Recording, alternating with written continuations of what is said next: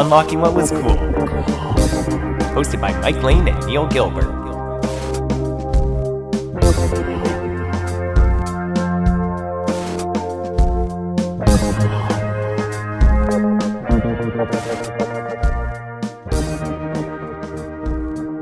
And that's why I have a court order from Spotify demanding that Mike be returned from Japan.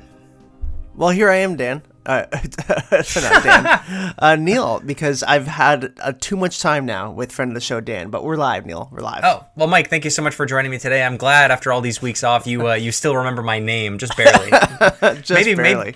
Maybe you and Dan should do. Maybe I'll just bring Dan in. He can do the episode without me. That would make a lot more sense because you and Dan were just in Japan for a solid 9 or 10 days, a while gallivanting around Japan. You went to a Pokemon Fest. I'm assuming you went to a sake bar or sake. I don't know how to say it. You went to a Japanese baseball game. You've been all over, and I want to spend the first little bit of this episode talking about your trip to Japan. So, top level, is it a country worth going to? Yes, it is, Neil. Absolutely. Okay. Mostly for their GameCube selection. That's what this is all about today. No, Japan was absolutely fantastic. Definitely a bucket list item that I've always wanted to do. I think just us being us, growing up how we did, we got influenced by a lot of things from Japan for a long time. So it was cool to kind of be in that environment and be in the home of Mario, which is not Italy. It's actually Japan. Crazy. Yeah, crazy. And Japan was just so cool in so many ways. I had been to Asia before, but Japan was a bit of a different beast when it came to all kinds of different things. Loved how clean everything was in something like Tokyo. No garbage everywhere, no garbage anywhere, despite the fact that there's also no garbage cans, which was an interesting move to do. But seeing the baseball game there was very, very cool. Japanese fans absolutely rabid for their baseball teams. We sat in the supporters section as well and just watched the fireworks, literally watched fireworks, but also just watched people go nuts every time someone got a hit. Everyone had their own little chant, which was so funny. They had umbrellas that they would pop up every time someone got a home run, which we had like 4 home runs in the game, which was pretty good. Definitely the level is a bit lower than I'd say the MLB, but it's still quite high and still some good players for sure. And it was just so much fun to be in that environment. Felt closer to like a soccer game in terms of having like the support, the home supporters and away supporters, and everyone doing their chants and everything. That's cool. Within the stadium. That was definitely a highlight for sure. And then food is probably my other biggest highlight. I mean, of course, you and I have eaten sushi for years now, and has definitely been a staple for us. And yeah, it's going to be tough to eat sushi again, Neil, because really? Oh my God. I needed to know. It was so good. It was just so good. So is it true that like the sushi here is very North Americanized? Like how different is it? It's hard to, I know it's really hard to describe food since we talk about cereal and fruit here for the most part. Our palates are not that advanced. So what's the main difference between Japanese and North American sushi? I mean, I think just like freshness is probably your number one that you're looking at. Just like everything is just melting your mouth as soon as you start eating it, which is just such a cool feeling. Nice. And even the rice too. Like the rice is just so fresh and sticky, and just works so well with the rest of the fish. I had real crab rather than imitation crab sushi. Yeah. Oh wow, that is really, really good. Expensive, but still really good. They also put wasabi within the rice rather than like you adding it as a side, and as far as I remember, the wasabi that we have here in North America is technically like fake wasabi. It's not like the real one, so we got to have the real one there, which is honestly not as spicy. It's more just like it's almost like eating ginger more so, where you're just like opens up your nostrils, like it's not like a kick in the nose here, like what we get. Yeah. It's more of a linger, and it's very, very nice, especially on the salmon ones. And they all ask you too if you want wasabi or not. I feel like they asked us because we were white, and just probably. Like, are you sure honestly, you want the wasabi? And so good. I mean, the ramen also was fantastic. All the food in Japan was fantastic. The katsu as well, but the sushi was just that extra level of amazing and Nice. and so delicious. So definitely a huge highlight for me. The sushi, the food. Now, the restaurants that you went into, it sounds like you went to some sushi and ramen places. Did you know the names of them? Like, was anything English? Like, how was it getting around? Like, did you know the name of the places or the waitresses or waiters that were serving you? Like, how was that? Well, sometimes a friend of the show, Dan, who I went with, he had a lot of these places saved. But what ended up happening is, honestly, we would just go into a place that looked good. And most of the time, they would just have Japanese titles on there, or like Japanese signs on their stores. But most of them were just these small stores that are not chains. It's just like someone owns it. Like and there's the owners at the cash, and then like the chefs are in the middle and everyone's around them, kind of thing. And like you sit around them in the big table. At the counter, kind of as you probably see on in TV with sushi restaurants and sushi Like in bars, Freaky Friday when they go to the Chinese restaurant. Exactly. So like some places we had looked up ahead of time that I guess were more known. We went to a curry place that was a bit of a chain that we had seen in different places, but a lot of the areas were just kind of like, oh, this looks really good, and it doesn't have a huge line, which was kind of how we tried to play it. It's just like look for things that don't have like the biggest lines, so we're not waiting forever. But like even if you did stand in line, it got to you pretty quickly. One of the things I'd like to point out, Neil, is one of my favorite things about just observing Japan on the trip, and it's that things just work. Oh, and of course. And that's just a nice thing that we don't have in North America. Most things don't work. No. And transit system especially. Obviously, the transit was fantastic there. A lot better than here in Toronto, which only has like 2 real lines, and Japan has like 40. That's insane. I would love to. I would just want to go to Japan. I'd check that out and then turn around and leave, just to be like, okay, this is what it could be. This is what it could be. Well, it was really funny because we were looking at the maps, and we'd be on the subways, and we'd be looking at the TV screens that they would have that would show you all the different lines and show you where you are on yours. And we were looking at it, and we realized that they had these numbers beside each little area. And we couldn't figure out what the numbers were because they seemed to be arbitrary, and they were changing as well. And then we realized that the numbers were all for how long it takes you to get to that stop. Oh my God. So it had like a live wait. It was like you're in line at like an amusement park, like Wonderland or Disney or something. Well, it wasn't live. It was static. It just because the train always gets there in 15 minutes. I thought it was like a digital board, like an airport that showed like your ETA kind of thing, like 20 minutes to this stop or whatever. So it was just they knew that's how long it took. That's wild. Yep. That was perfect. That described everything right there. What was the biggest number? Do you remember? I mean, the lines go for a long time, so they only show, I think, if I remember correctly, they only show the first like 8 after you, basically, after your stop, when you're looking at the board, just because there's so many stops. So, so I think like maybe 25 was the biggest that I saw, but it was just really funny to like kind of realize that. And we all looked at each other at the same time. We're like, oh my God, that's what the numbers mean. Yeah. Just because that's something that we could never ever have here, right? Like there's no way. No, I know. Like I was saying to my parents when you were away, I was like, yeah, he's in Japan. Like he's really, I know that like we're very invested in whenever we go to different cities, we love checking out the transit system to see how different it is. Yeah. And we were talking about how Japan is like 100 years ahead of Canada, Toronto especially, and most parts of America as well. Like it's just, they're just light years away from us, and they're just going to continue. It feels like it's exponentially getting better, whereas we're like slowly trying to still figure out streetcars, and subways. And they had the bullet train, like that. Yeah, we're never getting that. Oh, never. And that was another highlight. Riding the Shinkansen, the bullet train, was so much fun.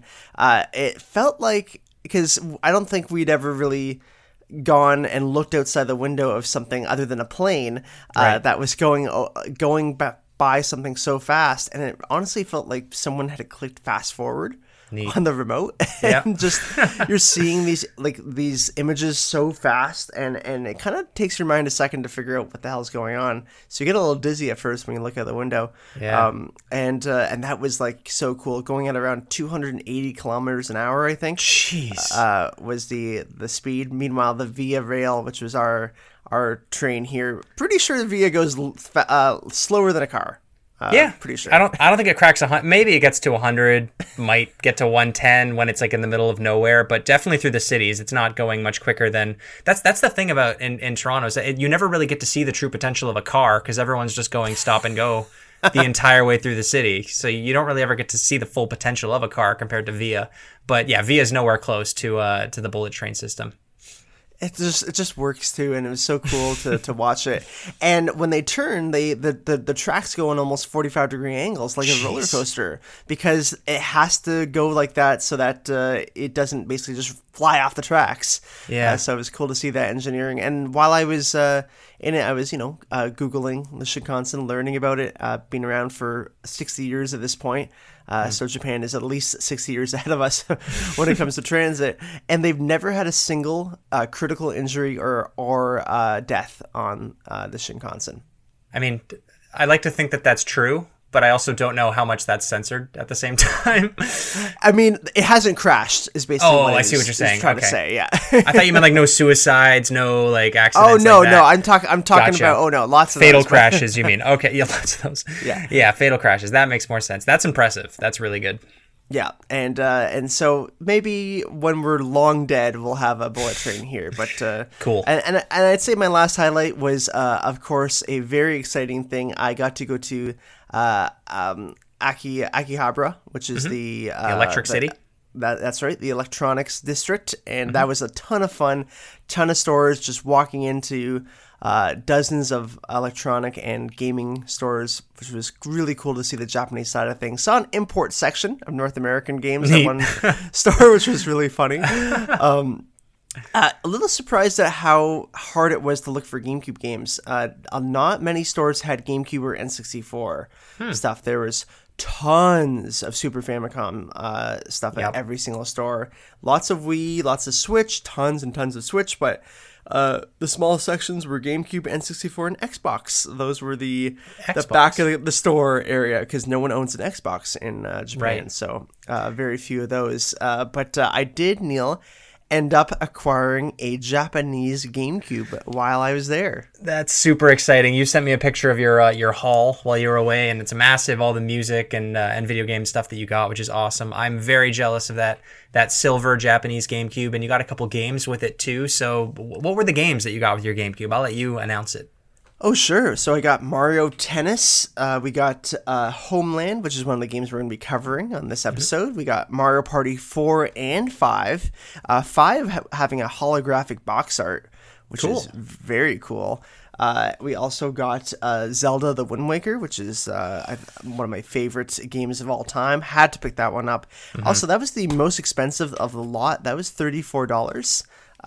Canadian, which was $34 Canadian. Wow, which is so cheap for Wind Waker, and the rest were around $20, and sometimes $15 for Mario Party 5. Neil, wow. Mario Party 5 in North America, the North American version goes for well over $100 these days. Yep, and as well as I got the Nintendo Puzzle Collection for around $20, which is a great Japanese exclusive pickup. That's awesome. That's a great collection right there. Now, I guess you can buy them on eBay. I haven't actually checked what the eBay prices are for these games. We're going to talk about them a bit later. You've got the prices tracked for me, which was amazing. But that's really cool. And you gave me Pikmin a little while ago, the Japanese version of Pikmin. So we'll have to get together and see what that game looks like on the Japanese GameCube. That's an amazing pickup. I love that. It's so crazy and sad to see the price difference between GameCube games in Japan and here. It's wild. But like you said, the collectors out there, they're more after the Super Famicom. I'm assuming the original Famicom as well was probably pretty big. Our NES basically. I'm surprised about the Xbox because it's funny when you see video game console sales month to month. Usually it's Switch and PS5 are the two big ones, and then you occasionally see Xbox in there. And some weeks it's like hundreds of Xbox sold in Japan. It's like not even funny. Like It's insane how little Xbox does out in Japan compared to here. It sells pretty good. Like in North America, it's still the third in the race, but it sells way more respectively than that. Xbox just doesn't have that same output of mostly like JRPGs. There's not as much on there, and that's why. That's really cool. I loved all the photos that you were posting, though. I could see lots of Pokemon, lots of Kirby. I love that giant shelf of just like stuffed pot of greeds from Yu-Gi-Oh. What was that? What were those pillows? What were those? They were pillows, I believe, or like plushies. Basically, there were tons of little arcade areas in Japan to go to, and that was one of the ones where you use the claw and try and get it and claw pick machines. it up. Yeah. So lots of those, and of course I did go to the Pokemon Cafe, and I ate Eevee. Eevee has been eaten. You ate Eevee? What does Eevee taste like? Is he chewy? Is he what's he savory? Describe him. Very bread-like, doughy, very doughy. Doughy. He's a doughy boy. Okay, that's good. Was their menu all like Pokemon stuff? Like you could have like a Magikarp and an Ekans. I don't know what else is edible. I guess all Pokemon are edible technically. Technically, I had a Gengar smoothie with Eevee, and from the show Braden had a Snorlax bowl, basically, big Snorlax meal, and there was a Pikachu meal. There was what was the other one? The Pikachu meal was the obvious one. That's the basic. Was there a Vanillite? Could you have a Vanillite cone? Unfortunately, no. Big miss. That is a huge miss. Yeah, but they had lots of interesting dishes there for sure, and we had to book way ahead of time too. It's a crazy environment. Chef Pikachu himself comes out and greets everyone. The kids were going insane. Felt like a mosh pit was going to start any minute in front of Pikachu. He had his little song and dance number that he did with his handler, because I don't think he could see anything outside of the costume. Had a little jumps. It was managed to jump and twirl at one point too, which was very impressive. So big shout out to the mascot there, and being inside that like 80-degree suit. I had no idea Pikachu was a 5-star chef. That's amazing. We should get a show with him and Gordon Ramsay. I think that would be a lot of fun. Pikachu's trying to cook the lamb sauce and Gordon Ramsay's not having it. We have Detective Pikachu. Next up is Chef Pikachu. That's true. Yeah, that's true. He's getting all of his credentials out there. Chef, detective, maybe a mechanic next. Who knows? No, that's amazing. I did send you on a mission to Japan to seek out any interesting flavors of Oreos. This was something we talked about offline. But you mentioned that the Oreo game in Japan, not as strong as what we get out here. Did you see any Oreo representation out there? I did not, Neil. Zero Oreo representation. Oreo, if you're listening, you should get more into what Kit Kat does in Japan. Of course, Japan is famous for having crazy Kit Kat flavors, many flavors. I picked up a few, gave you some. We got matcha, strawberry. There's also apple, milk tea, melon, tons of different ones. And I did some research on why this is. Kit Kat is very big in Japan and has so many different flavors because it all stems from when Kit Kat originally was in Japan, and the Japanese people would start buying Kit Kats as kind of good luck charms or give them for New Year's gifts as good fortune, because Kit Kat, the word Kit Kat in Japanese, it kind of sounds like the Japanese word for good luck. Oh, interesting. I did not know that. I knew that the Kit Kat flavor variety in Japan was big because in our specialty novelty candy stores here, where you get your import British chocolate for the most part, and Japanese, most of the Japanese stuff that we get here is the Pocky, the little bread stick dipped in chocolate, whatever. And then Kit Kats. Those are the main things. You got all those different flavors. And you brought me back 2 little mini ones. I got my milk tea one and my it's pronounced machi, right? That's the one. That's the matcha. Yeah. Matcha. The matcha one. I had those last night while I was watching some TV. They were very good. The milk one it's got a sweetness to it. It's sweeter than it's almost fruity. It's kind of fruity.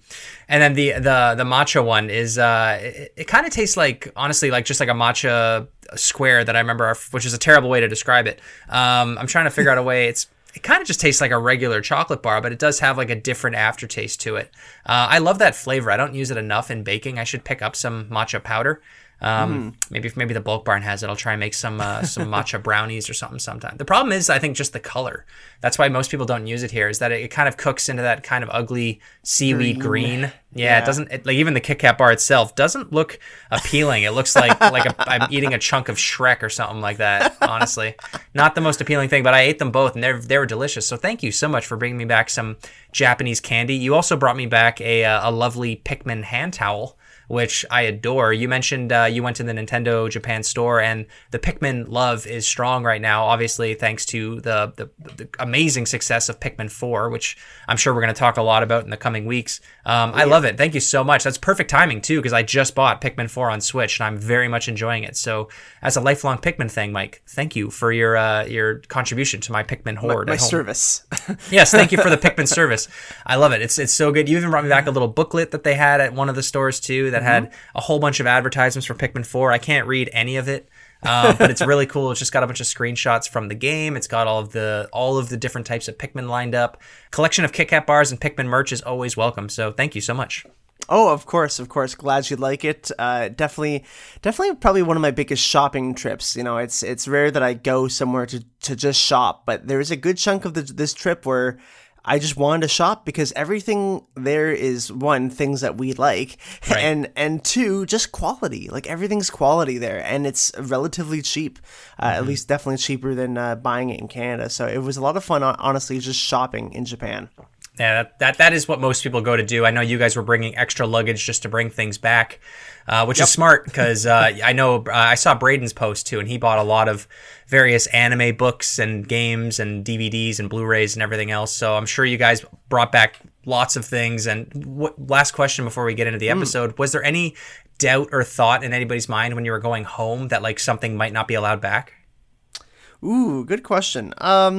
I knew that the GameCube was allowed on the plane because I had done this previously with the PS5 and bringing that back from the US, and had to Google, are game consoles allowed on a plane? And yes, they are. So for anyone who wants to bring back a game console, you can bring it on a plane. But no, I don't think so. Maybe we figured friend of the show Braden was going to get stopped because this is how life goes for him. He just gets stopped at random places. Of course, he was the only person who border security talked to and asked how much he brought back into the country.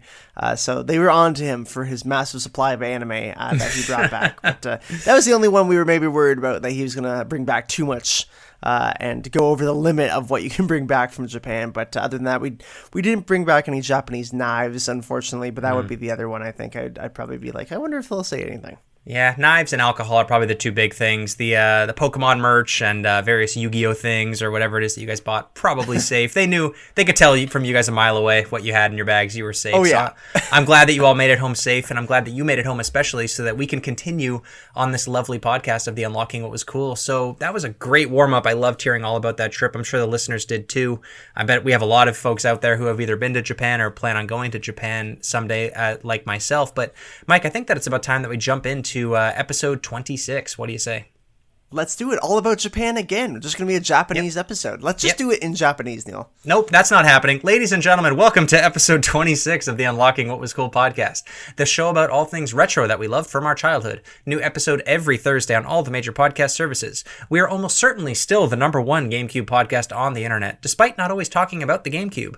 You can support our show on patreon.com/unlocking what was cool. Supporters at the $5 level get to submit and vote for our monthly Patreon elected episode. Last week, Mike was in Japan, so I, Neil, brought on friend of the show and fellow podcaster Josh from the Still Loading podcast to talk all about Star Wars Galactic Battlegrounds and all of our great memories of that game. If you haven't already, go back and check it out. This week, we are talking about some things that never left the Japanese islands. No, it's not Mike. Mike actually made it back from the Japanese islands. It's 5 games that were exclusive to the Japanese market of the GameCube. Some great, some okay, and some that are just really weird. This is going to be a bit of a revisit to the GameCube Was Cool podcast. We are covering 5 games on the Cube that we did not cover back on that show because these games did not make it to the North American library, which we covered 1 by 1, sometimes 12 by 12. So Mike, as we mentioned earlier, you now have some experience playing Japanese GameCube games, at least a little bit in the last couple days since you've been home, but did you know much about these games prior to going to Japan? Not a ton. I mean, obviously, I knew Japanese exclusives existed. I learned about a lot of them just as you did when we were first researching for the GameCube is Cool podcast and seeing what was on the North American library and what wasn't. And there were a lot of these Japanese exclusive games that were scheduled to be brought over to North America, but they didn't because of poor sales in Japan, poor sales of the GameCube as well, and all kinds of other reasons too. The devs think, or the publishers thinking that the games were too weird for the North American market, which is something that happened a lot. Like it's actually really lucky that we have something like Animal Crossing that just was almost a fluke of coming over to North America, was never honestly supposed to. So it's interesting to look back on these and think what could have been. But no, I never really had any experience playing them. I know you can get some ROMs of them. There's ways to play Japanese games on your GameCube as well with a special, on your North American GameCube with a special converter. And of course you can use a Dolphin emulator to play them. But I had never looked into them too much other than a couple of videos, specifically for something like the Kiru series. I had seen that a lot, and I think you had as well, Neil, where it just was on, because it was on different handheld consoles when we were growing up. And I always hear people talking about that series as something that's a lot, like very similar to something like Super Monkey Ball, which is something we love. So I was like, oh yeah, that game. And one of the things that inspired me to do this, or inspired us to do this episode, was a friend of the show, GameCube Galaxy, who's coming on today to talk about these games, Marcelo, who did a great YouTube video about this about a year ago, I think, when we were still doing the GameCube is Cool podcast. And that's when I watched it, because I do enjoy watching some of his videos, seeing what he has to say about these games. And I was like, oh yeah, you know what? Like, that would be really cool to do this. And we've also had a lot of requests from listeners to do this episode, to talk about GameCube games that were exclusive to either like the PAL region or Japan specifically. So I'm glad we are finally doing something like this, because I've already learned a lot, Neil, with this research. Yeah, there's still so many more GameCube games that we still can cover, which is cool. I'm glad that we're doing it piecemeal too. I think we'll probably definitely do something like this again in the future when one of us goes back to Japan or to Europe or to one of the other PAL regions to pick up some other exclusive games. The problem is that, like what you had to do, is we have to buy the region-locked console. We only have, up until recently, North American consoles. And this is something that I didn't really think about as a kid. No one did, really. No one was wondering why we weren't getting games that Japan was getting or that England was getting. We just cared about the games that we were getting, because we just didn't straight up hear about any of these games. As young kids who had limited access to the internet, we didn't have YouTube, we didn't have phones, we didn't really think about all of these games that came out in other countries. So we got our Mario, and we got our Zelda, and we got Pokemon, and we got several other games that were coming out of Japan. But like you kind of joked about earlier, we didn't really think about it. We thought Mario was this Italian guy. We didn't think of him as a Japanese character. I barely even thought of Nintendo as a Japanese company until I was basically a teenager, honestly. Like, it was just the name on all the consoles that I had. I didn't think where these games were being made, or who was translating them into English and everything and making them specific to Canada. But the Japanese GameCube did come out a little bit before we got it in North America. It came out on September 14th, 2001. And like you mentioned earlier, there are games that are specific for the Japanese GameCube. There are games that came out for Japan, PAL, and North America, thankfully. But region locking is a class of a digital rights management preventing the use of a certain product or service, such as a multimedia or hardware device, outside of a certain region or territory. And I find region locking very interesting with gaming specifically, because it's not always the case that a console will be region locked. It was for a while, but specifically, I think the Switch is one of the first home consoles that isn't. I think PlayStation and Xbox have done it before, but most Nintendo consoles are. You have to basically mod if you want to, you can mod a North American GameCube to play Japanese games, but it doesn't always go right for some people. The only other option for us, if you wanted to play these games, is, other than modding, you can emulate it on PC or straight up buy a Japanese GameCube like you did and bring it back, which sounds more cost effective than buying GameCube games in North America, which makes no sense to me. But it would be nice, we'll talk about this later, obviously, it would be nice to see some of these region-locked games brought over to other countries, because there are some weird ones for sure in the batch that we're talking about today, but there are definitely ones in here that I would love to play if I could understand what they were saying. Even not being able to understand them, the games look fun. It would just be really cool to live in a world where it would be possible to play all the Japanese games in the way that Japanese folk played them back in the early 2000s. Yeah, it's too bad, and I am glad that, like you said, Switch is now region free. So it was cool to go to Japan and look at the Switch sections and be like, oh, like, I could buy these games, and they're also quite a bit cheaper too in Japan, which was nice. There was no Switch game I was like really pining for. I was looking at Pikmin 4. I'm like, oh, I could get like a Japanese version of Pikmin 4, but I'm not sure if like the text would be different. I don't know what the differences are nowadays. Like if you can just like switch on English or Japanese, who knows? But I do like that it's finally getting to that where it's region free, because it's at this point, in terms of our distribution networks and everything, like all the release dates are the same now too. Like you said before, the release dates would always be different by years often. Now they all come out worldwide. So I think we're at that point where we don't need region locks anymore. No, and even like where people live. Like imagine if for example, you had to go, or you wanted to go live in Japan for 5 years to work or to study abroad. You now can't play video games, or at least it's harder to play video games because the GameCube that has available to you doesn't play games in your native language. And the same thing here. People come to Canada, and like the accessibility of playing games is way better now, I think. And it makes sense for these games to all be available because everybody lives everywhere now. And also people have the ability to learn other languages and other cultures and everything with, the great apps like Duolingo.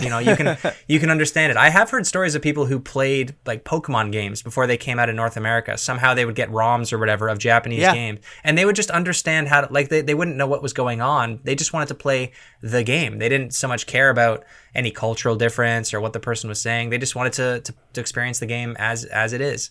And eventually, I guess they played the North American version. But one of the key differences, Mike, between the North American games and the Japanese games is the packaging. Obviously, must have stood out to you in the Japanese stores. What do the Japanese GameCube games look like? Well, since you also have one, Neil, the Pikmin game, you've seen kind of what they look like. They are about like 25% smaller than a actual GameCube game. They're about the size of a Switch case in terms of width, and maybe just a bit shorter. I honestly really like the compact size of them. Very nicely done. They are, the one biggest difference though is the fact that they are actually a cardboard sleeve on the outside.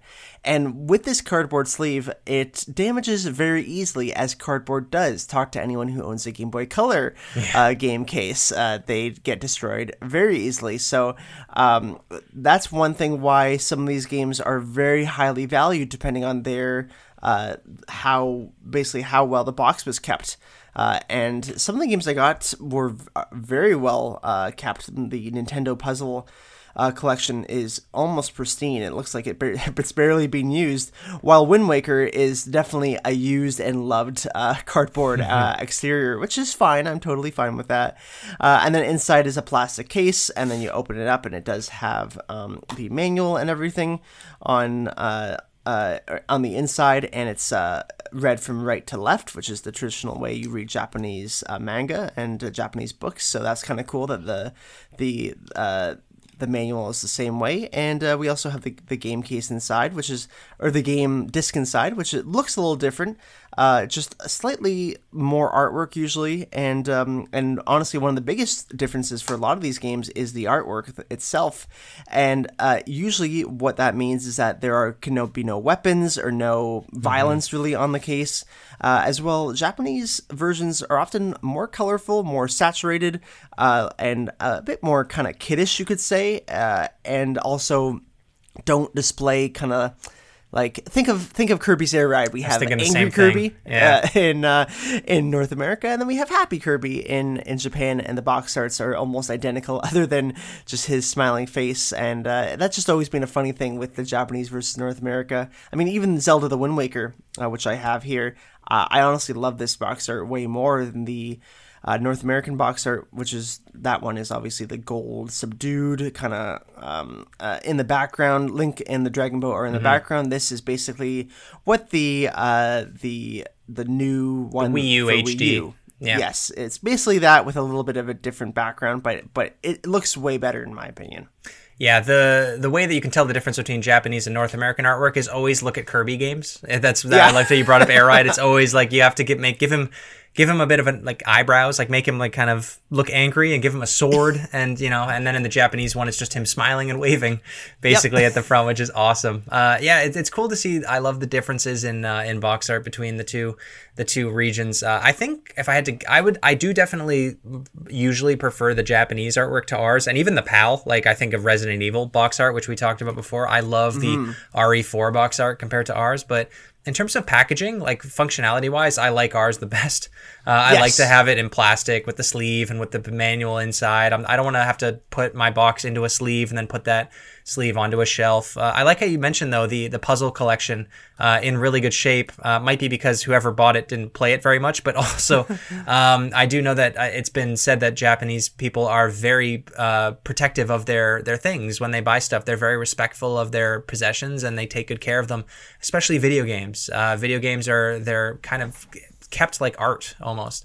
And some people do that too here in North America. Like you and I are pretty good about keeping our game collections in good condition. We stack them properly. I try to keep mine out of sunlight, which is very hard to do in a condo. Keep it in a cold, dry place is I think what most packaging things say.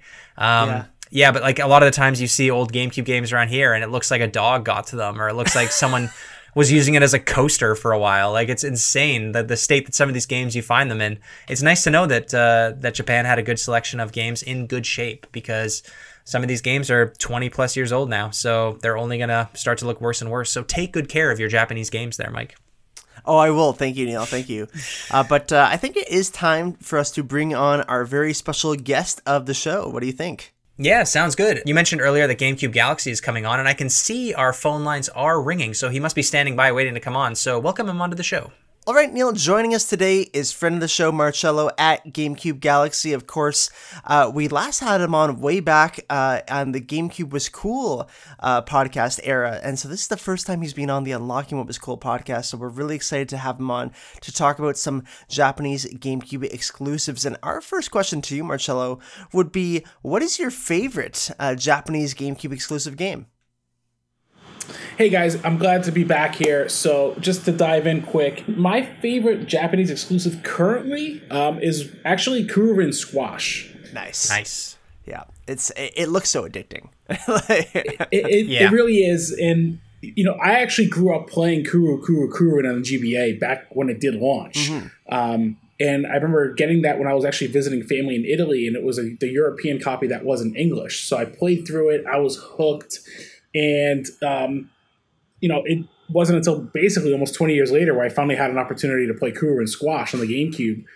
And it's just a fantastic game. We'll dive into it more as this episode goes on, but there's definitely something about that game that's near and dear to me. Yeah, I discovered that franchise when did we get the GBA online with Switch? Was that this year or late last year? That was one of the first games that it was one of the first games that I checked out, because I was like, okay, I've played Mario, I've played Zelda, I've played Mario Kart, whatever, and then I just see this random 9th game. The heck is this? And I popped it on and instantly fell in love with it. It's such an addicting puzzle game. And when Mike and I were putting together the game list for this week, I was like, man, this sounds familiar. And I put on a video and I was like, oh geez, I didn't know they made a console version of this too. How is this franchise not a thing still? Yeah. And it made me mad for a second, but I'm glad to know that it existed on GameCube as well. And then I got sad because I realized that it wasn't on North American GameCubes. But nonetheless, it's maybe it'll be a franchise that'll come back someday. But I'm glad that that's your favorite, because I think that would be mine today too. But I'm of the three of us, I'm the one who does not have a Japanese GameCube to stand on, unfortunately, but excited to talk about them with you today. So I guess with that, we'll jump into the first game of the day, which is Nintendo Puzzle Collection, which was released on February 7th, 2003, developed by Nintendo Software Technology and Intelligent Systems, published by Nintendo. It's a GameCube Japanese exclusive, rates a 7.5 out of 10, priced today at around $20 in Japan, so I guess that's Canadian dollars, translated from the yen, but it's also around $80 to $100 if you want to import it, and this is a puzzle collection game. Yes, and I own this now. Marcelo, I did buy the Nintendo Puzzle Collection when I was in Japan last week, and bought it for a cool $20, and it's in really good condition. Whoever owned this put it in the basement and did not play with it that much. Clearly just bought it for Dr. Mario, beat it, and they were done. But it's a fun puzzle game, and I was surprised at how much I could do without any translation with it, just because I think puzzle games are very inherent in terms of how you play them, especially things like match 3 puzzle games, and you kind of figure out like what to do, what the prompts mean, like where to go on the screen without needing to know any Japanese. So that was a really kind of cool thing.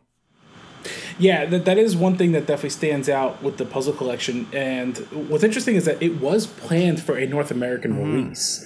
It was actually canned very shortly before it was supposed to release over here, which I thought was interesting. Now, Mike, let me ask you, did you get the big box edition, or is it just the standard edition that you found in Japan? Just the standard edition, but I have seen the big box edition, which comes with the GameCube Advance, the Game Boy Advance adapter, correct? Mm-hmm. That's correct, yes. Right. Because I do see on the back of the box it has, in Japanese, saying something about the the Game Boy Advance connector, because there is that whole other Game Boy Advance connectivity and kind of feature on this game. Correct. So with the 3 puzzle games on here being Panel De Pon, Dr. Mario, and Yoshi's Cookie, the Game Boy, if you connect the Game Boy Advance to it, you basically get the NES versions of these games, which I thought was a really cool idea back then.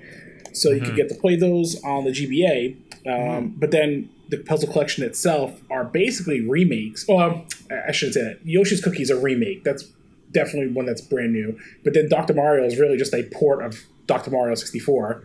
Yeah, right. Just straight up port. And then Panel De Pon, I'll be honest, that was the first time I ever experienced that puzzle game. I know Pokemon Puzzle League was based specifically on that match 3 type puzzle game, but I had never played that prior. I just knew of it. So it wasn't until this where I finally tried it out. I'm like, okay, I can see why this is addictive. It was pretty cool to look at that one, because that was just such a different, because when I first looked at the box, I was like, is this supposed to be like Daisy or someone? Like, it's like I wasn't 100% sure what that was, Panel De Pon. And then obviously I had to look it up, and I saw that it released for the SNES in 95, Neil? Yeah, 1995. Outside of Japan, it's known as Tetris Attack. That's what they call it. That's the game basically outside of the country. Apparently, that game was included in this collection so that the game would appeal towards women. At least that's what the original game was made for. Apparently, they used female actresses to promote the game through television commercials and everything. So I never really thought of puzzle games as being gendered, honestly. No, but maybe in the 90s they did. I don't know if they always kind of felt like just anybody can play them for the most part. But I didn't know that Dr. Mario, the N64 version, which Marcelo mentioned is the N64 port in this collection, Japan didn't get that game on the N64. That was only a North American and I think a PAL release. Correct. So this was the only way that they could play that game in Japan, is if they had a GameCube and this collection. I didn't realize that it was the NES version. That I guess that makes sense when you plug in your Game Boy Advance. So you're kind of getting 6 games for the price of 3 in this one. That's really cool. And that was the attraction of bundling it with that cable. They were trying to show like, hey, if you connect the GBA, you get more out of it. And right. Again, a lot of things you could see that were precursors for what they ended up moving forward with in terms of just this like hybrid of handheld and home console connectivity. Yeah, we talked a lot about on the GameCube is Cool podcast about how they didn't do a great job with the GBA features that a lot of these games have. And this is actually one that is probably one of the best ones, because this would be awesome to have, not only to play these games, but also have that bundle with the cable. Because you might know better than us, Marcelo, but did that bundle exist in North America at all? It did not. I don't believe it did. Yeah. Like a game coming with the Game Boy Advance adapter? Hold on. Yes, it did. Oh. That's my bad. Yeah, Zelda 4 Swords Adventures. Yes. Yeah. True. I blanked out for a second, and I just turned around. I'm like, is looking right at me. I'm like, oh, yeah, you. Didn't one of the Pac-Man games come with it too? Or am I imagining that? Versus? Yeah. I'm not sure if it came with that. I think you actually had to buy the separate ones because I thought that there was another one, but maybe you're right. There could be, but even if there were, I mean, Four Swords sold less than 500,000 copies. Like it wasn't readily available. So it was too bad that we didn't get more of these games. Like I feel like with any first party release that Nintendo had a Game Boy Advance usability, they should have had a package for it. But that's a whole other tale of the bundling of the Game Boy Advance cable and everything. But the Puzzle League or the puzzle games themselves, I always have enjoyed Dr. Mario. But I never really understood why we didn't get like something on GameCube for it, especially because Dr. Mario was in Smash. Like for me, that's where I actually know Dr. Mario from before anything was Smash. And of course, he comes out in Smash in 2001 for the GameCube, and then we don't get him on that console, which was really sad. Or Wii. Was there I don't think there's a Dr. Mario game on. We didn't really get a Dr. Mario game again until I think there was like a Dr. Luigi game on mobile. Other than that, I think it's just been ports and everything of the NES/Game Boy /N64 game. I think there might have been a Dr. Mario game for the WiiWare, actually. Oh, WiiWare. Okay. I believe there was a Dr. Mario, either for WiiWare or DSiWare, one or the other. Where games go to die. Pretty much. That whole digital only. Log into your Wii now to check. Never mind. I think you're right. I think the Wii is the one that was on there. I didn't buy much WiiWare stuff, so that whole era of Nintendo is completely blank for me, but I have heard people talk about it, so yeah, I think you're right. It's kind of strange to see a puzzle collection or a game collection in general from a first-party publisher like Nintendo having only 3 games on it. Like, it's really weird that they didn't like go all out and put a whole bunch of other puzzle games on there too, like no Tetris, or like I love that puzzle game on Game Boy, Kicks is really cool. Oh yeah, that's a good one. But it's just kind of strange that like 20 years since Nintendo's been making games, publishing games on their hardware, they only put 3 puzzle games on this one. It shows a lot of either restraint or just that they didn't have the resources to do more. Yeah, it also makes me, as I'm sitting here thinking about it, I'm like, okay, what other puzzle games have they actually like developed themselves? Like Dr. Mario, we know they developed, and Yoshi's Cookie, and Panel De Pon. Like, I guess Tetris technically yes, but I could see that being a licensing issue because I think everyone and their mother, publisher-wise, has had their hands on that at some point. Yeah. Kicks is another one, but I think that was Taito that did that. Yeah, it's not them. Because I know that's they didn't publish collection. a lot, that's for sure. Yeah. No, now you have me really thinking, were there other puzzle games that Nintendo actually had their hand developing back then? Because we've seen even more puzzle games from Nintendo over time from the point of this release up to now, for sure. Mostly Pokemon themed puzzle games, but yeah, I guess that's the point. I guess that's true. The title of the package is the Nintendo Puzzle Collection. If they had thrown in other stuff, then it wouldn't have made any sense. Yeah. It would have just been a puzzle collection featuring 3 Nintendo puzzle games. So I guess that answers my question. Then that makes a lot of sense. Yeah, I'm thinking of it in terms of like it's been 20 years since this collection, so they could definitely do something like this again and have a more fleshed out game for sure. Since like they could include all of the NES, SNES, GameCube, Game Boy Advance, Game Boy Color, like all of those puzzle games, 3DS and DS, like all those. We could bring back all these WiiWare games that are now lost in the Nintendo graveyard.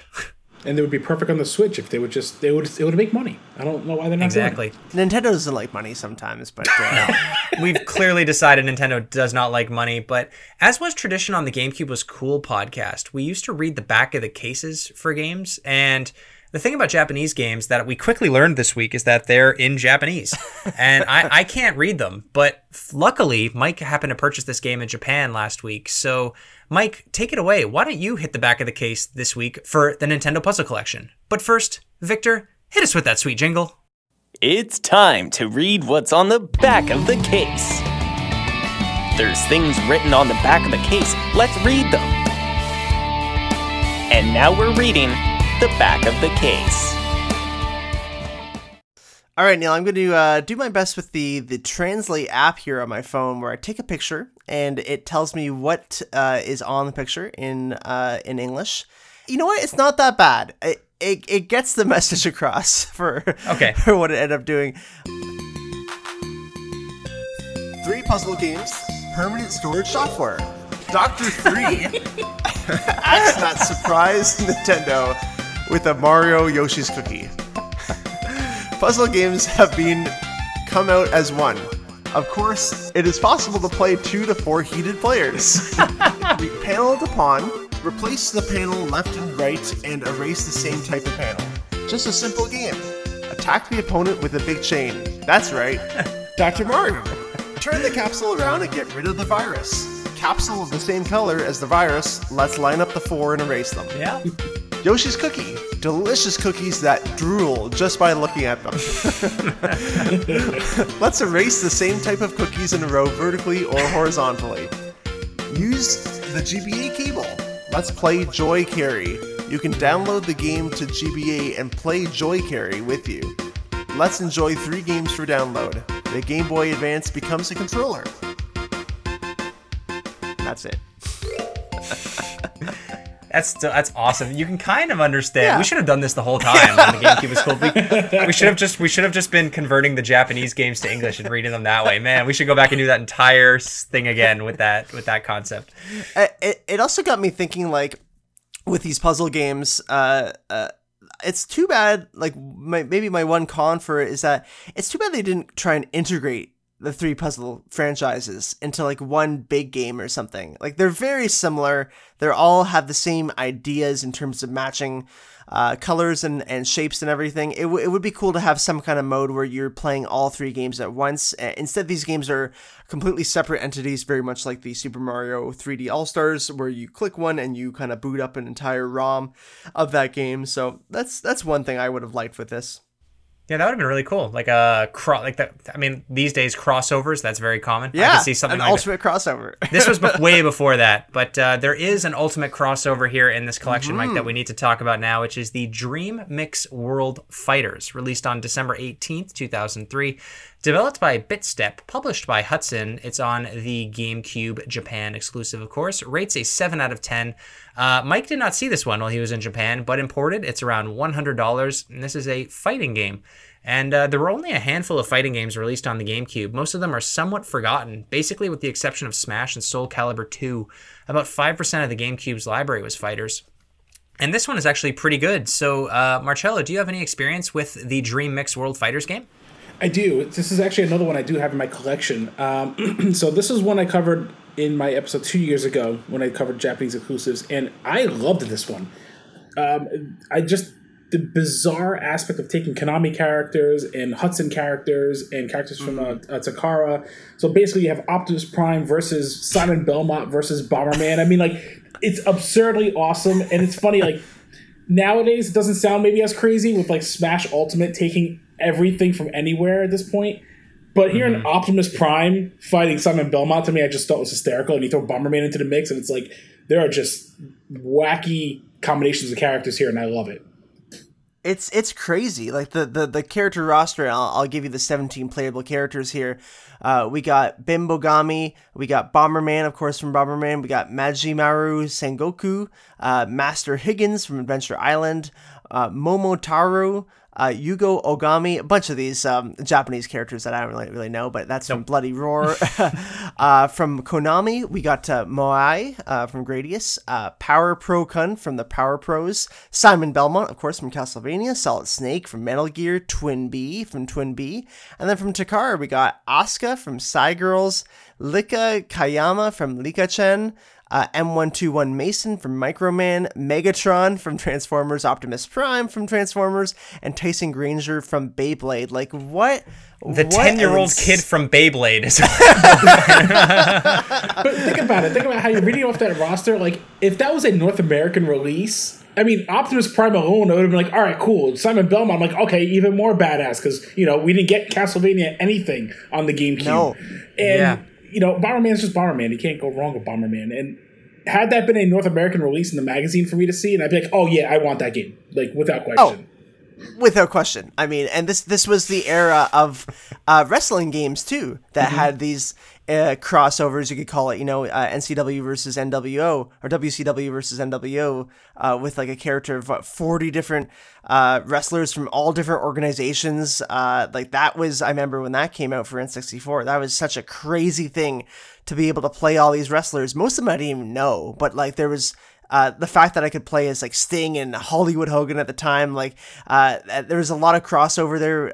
So it was pretty cool to have like all these different characters, and that's the first thing I thought of when I saw this one, where just seemingly like 3 random companies that are coming together and being like, all right, here's our characters, like go nuts, I guess. Like I feel like you mentioned Marcelo with Smash Ultimate and how they are taking all these characters and everything, and that seems to be a big thing, especially I think like something like Fortnite as well, which just seems to take everything from everywhere. It doesn't even matter what they are. But I feel like something specific as this couldn't happen today. I think the licensing would actually be too hard, rather than taking like one from Konami or one from Takara. They're taking a whole roster from each company, which is a bit different than something that happens today. So I think this is a very unique thing in gaming history. Yeah, I agree with that. This is definitely one of those unique instances that's a product of its time.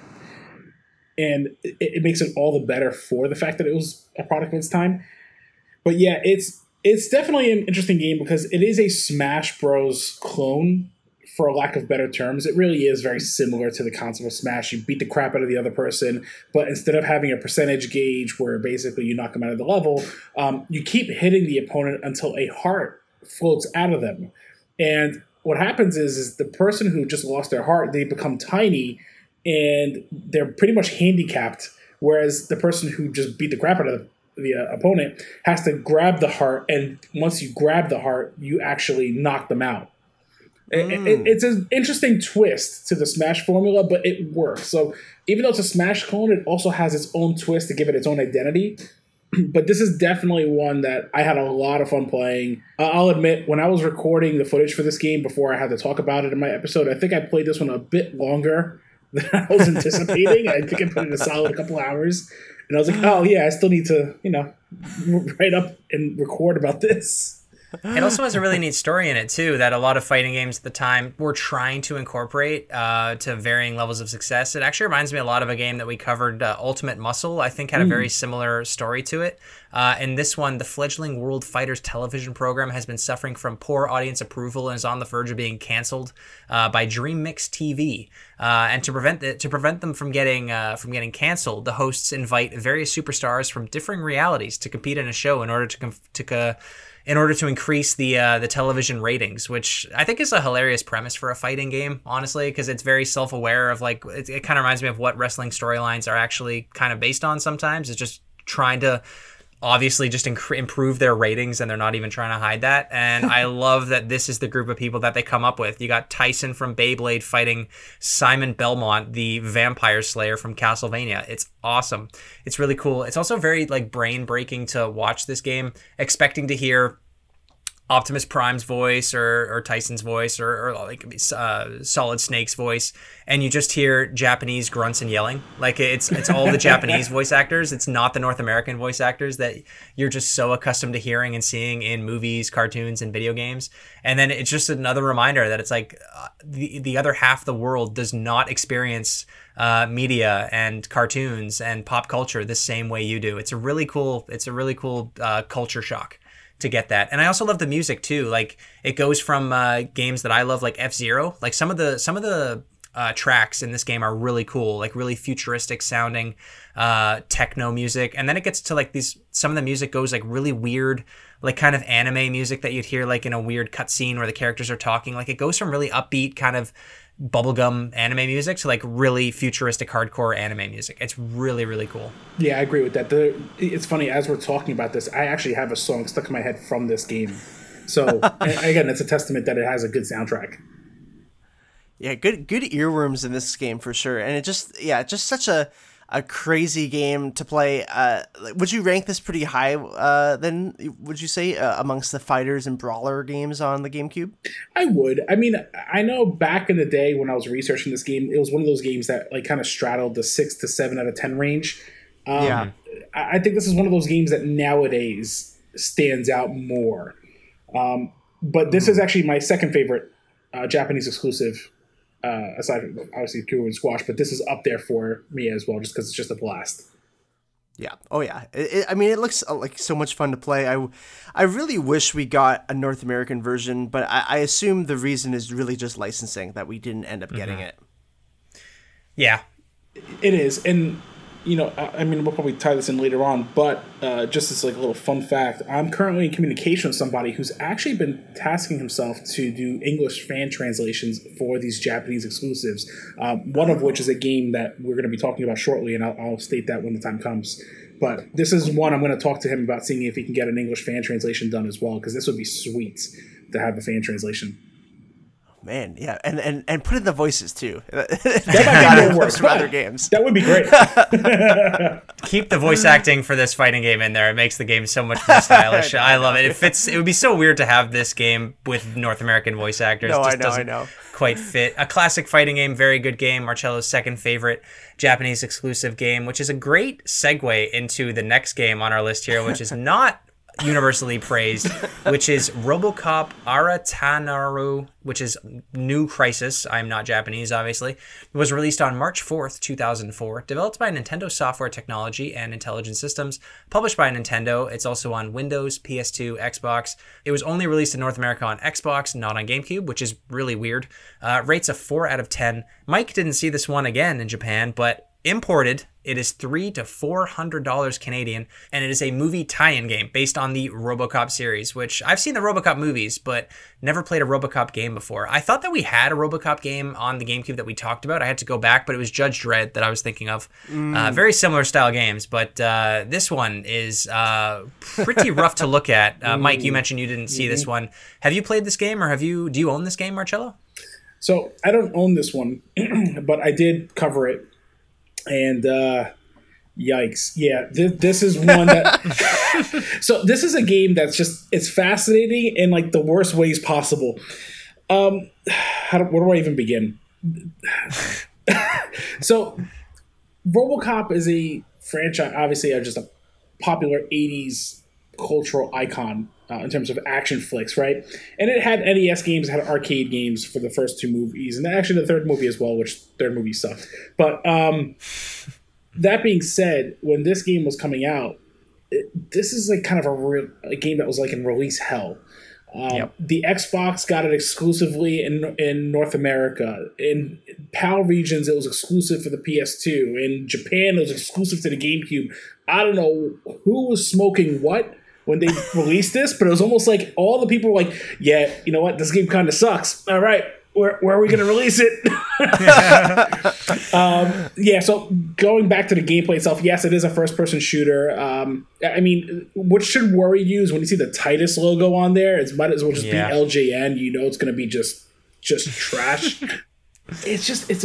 I don't even know how to put it. It's a very clunky game, and I don't say that in a way where it's like, well, it's Robocop, he's supposed to be clunky. No, it just doesn't play well at all. It's not even like you feel like Robocop. It just feels like it's a generic FPS that gives a lack of direction on what to do, even though it's in Japanese. Well, the text could be in Japanese at times, but it's also like a hybrid of English in there too.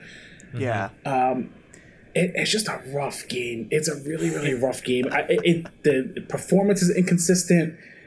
God, it was one of those games I'm like, oh, you know what? Like this might not be that bad. Like this might be a little bit better than I thought. It might be a fun licensed game.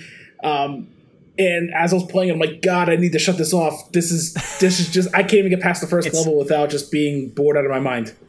It assaults all of your senses at once. Honestly, it's probably the best way I can describe it. Like visually, it's a mess. It's extremely dark. It's hard to tell what's going on. Graphically, it's choppy. I think the frame rate probably dips down to 10 at times. There's no textures. It looks like a rough running N64 game, and I love the N64.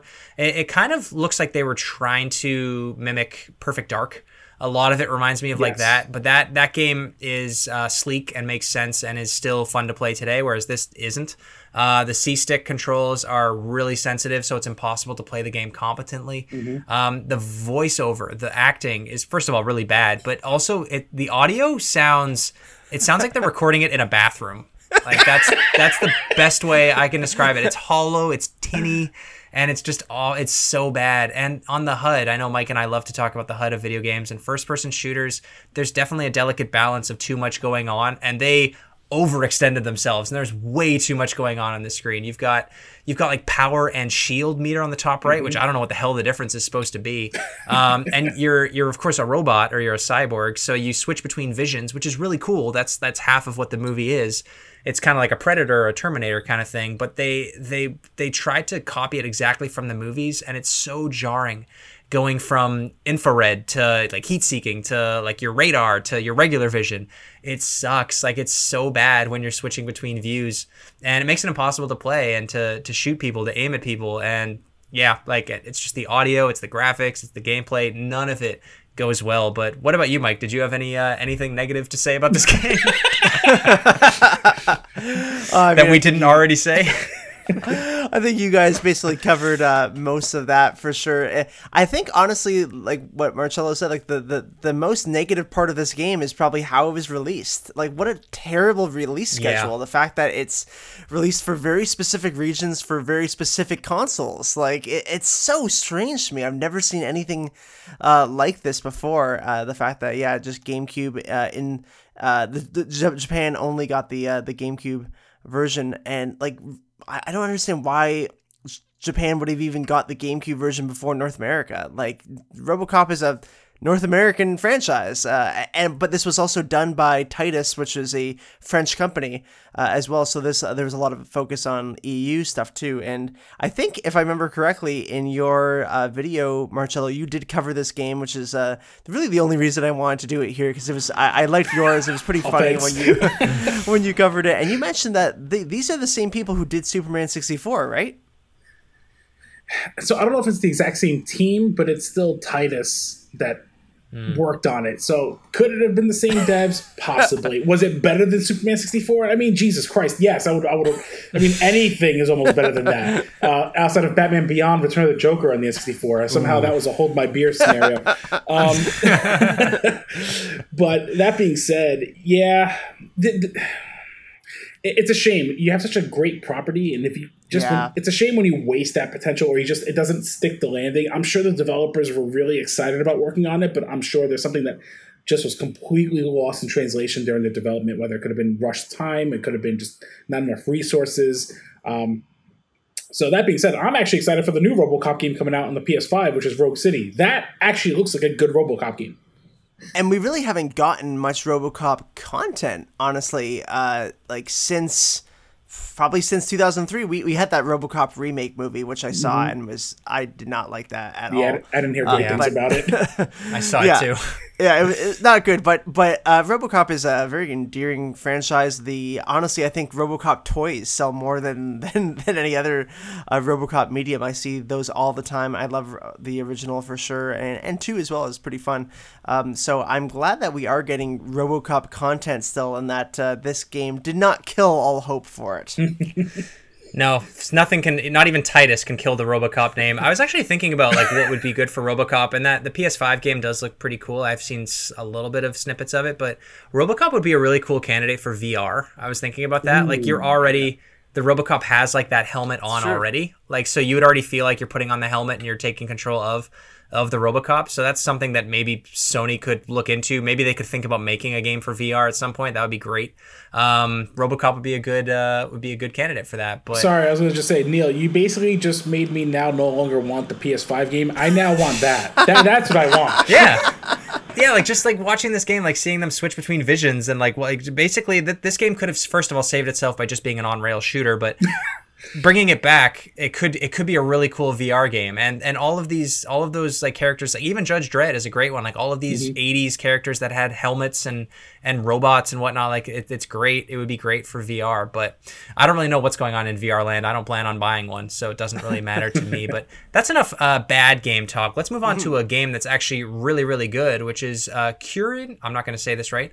Which is Kukurin Squash, released on October 14th, 2004, developed by Ating, published by Nintendo. It's a GameCube exclusive. Not a lot of reviews on this game, but according to GameFAQs, it's a 4 out of 5 stars, and I believe that. Mike also did not see this one, but goes for $100 to $300 imported, depending on the condition and whatnot. And this is a puzzle game. And the best way I can describe this game is you control the Kukurin, who is off to save all of his siblings after they went missing on a family trip across the 4 countries of their in-game world.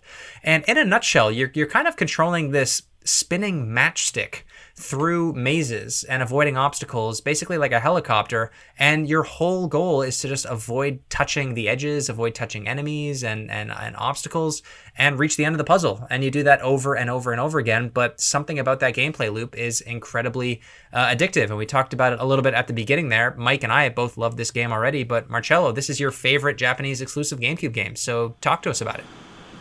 Yeah, so like I was saying earlier, I have a history with this game, so finally being able to play this, I was really excited. This is another one that was actually planned for a North American release, but just never happened, much like Kukurin on the GBA. It just never happened here in North America. But, yeah, so basically, like you guys said, the premise is you're in this constantly clockwise rotating, like, I forgot what the name of the actual vehicle is called, but we'll call it a matchstick for the sake of the podcast. It's called the Hellerin. I can't say it. Hellerin. Yes, that's right. That was the name. So and you're navigating it through the courses, and you're trying to move along where, like, if the course turns, you're trying to time it where you're actually moving the whole vehicle itself alongside it, so that you're not hitting either end of it on the wall. So you get up to 3 hits. After that 3rd hit, it's back to the beginning. Mm-hmm. And as you navigate, there are stations where you can refill your health, and you could also hold down a button to go faster or let go to kind of go to normal speed. What was interesting about this one versus the original and the GBA was that you can get weapons attached to your vehicle this time around. First time around you did it, and this one you can get something like boxing gloves, so you can punch objects out of the way. It's just as like one example.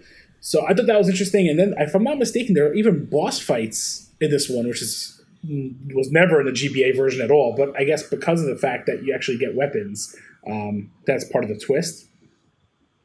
And actually, yeah, like I said, when I played this, I love it. I think it's a fantastic game. I think it's another one of those games that truly deserves a chance here in the States. And I'm going to say, much like something like Fire Emblem, which was a Japanese exclusive for many years, and then they finally took a shot at bringing it here to the West, and it took off over time.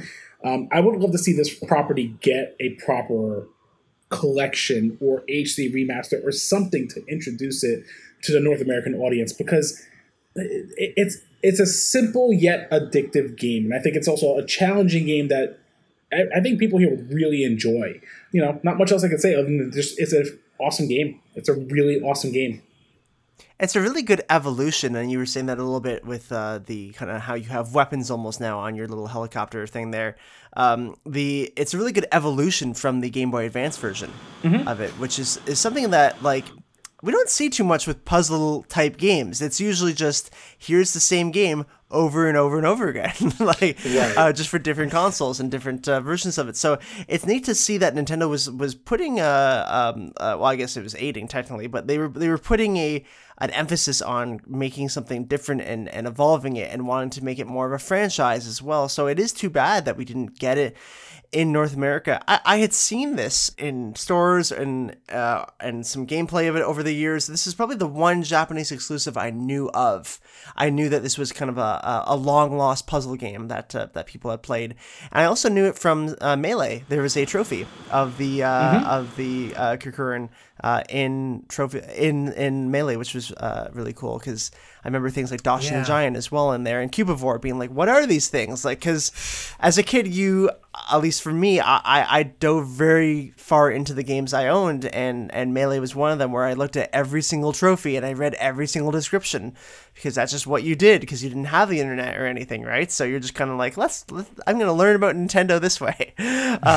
And so it was funny when they would have these Japanese exclusives kind of spotlighted almost through Melee, and I was like, oh, this is cool. This is a bit of an interesting one. And yeah, never really got to play it or experience it until this year with the Game Boy Advance player, or the Game Boy Advance online collection, having it on there. Very addictive, very fun.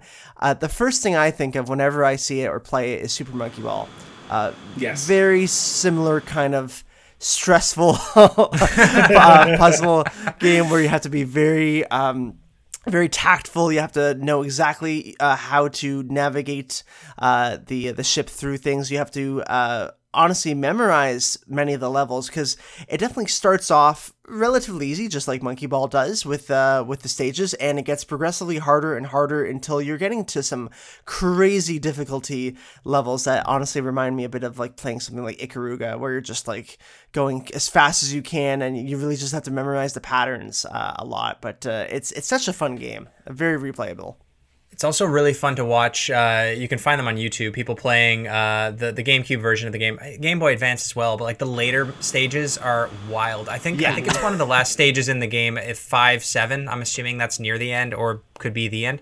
And watching the little matchstick spin around and the guy just inching or like just narrowly avoiding every single obstacle, collecting every coin along the way, dodging spike balls that appear to be moving at random, pausing at certain spots, speeding up at certain spots. It's really impressive, and it's so sad when you check and see the view count of that video is less than 1,000. Oh, and it's like, it's really fun for people like us who just get incredible satisfaction out of watching these puzzles.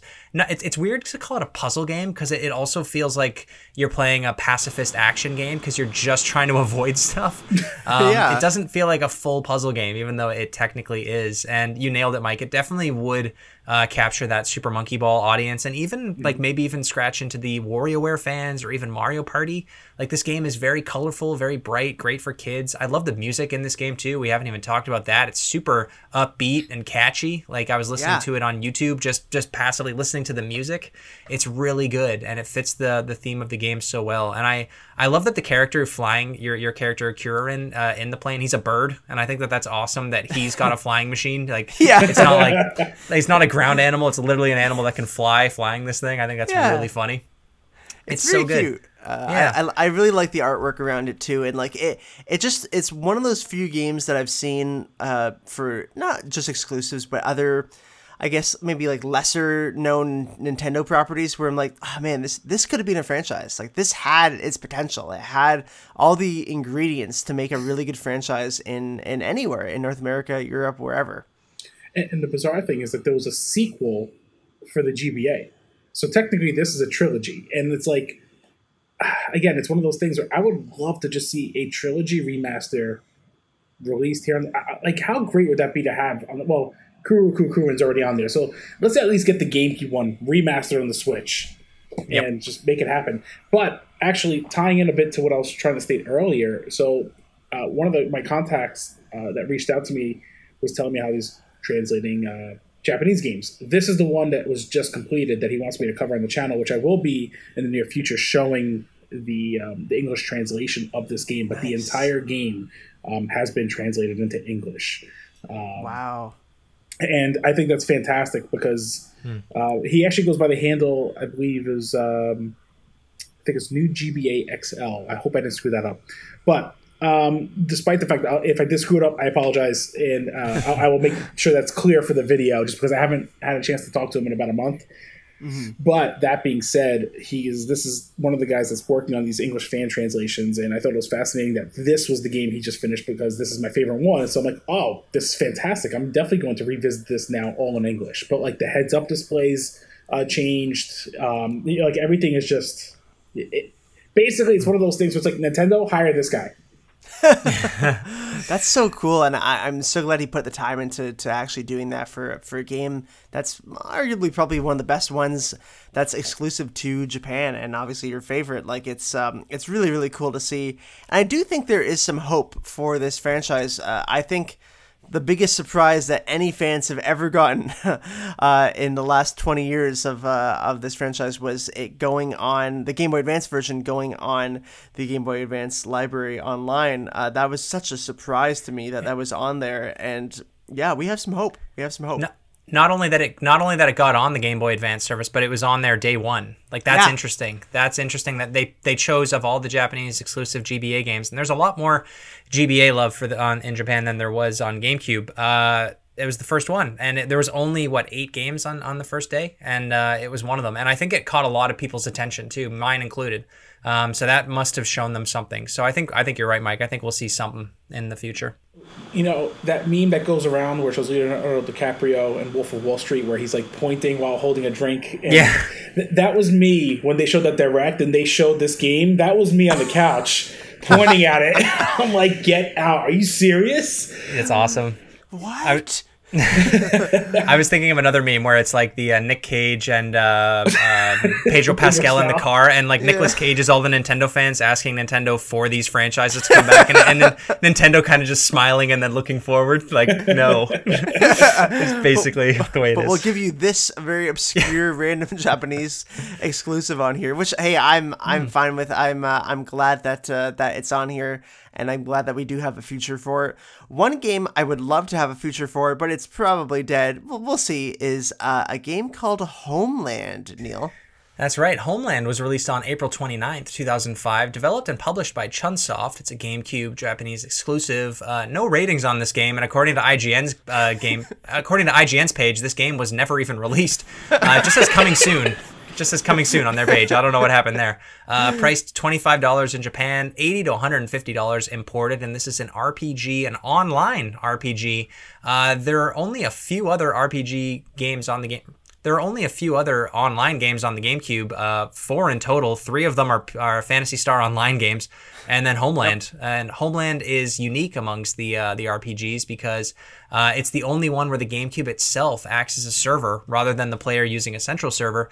That means that all of the online games available on the Cube, Homeland is the one that can technically still be played on the native hardware because you don't need another server to play it. Your GameCube acts as the server itself, which is really cool. Yeah. It's very cool, and it still has a bit of an online community, too, that does exist. We'll get into this a bit later. But, Marcelo, had you ever heard of Homeland before we messaged you to come on for this episode? I did.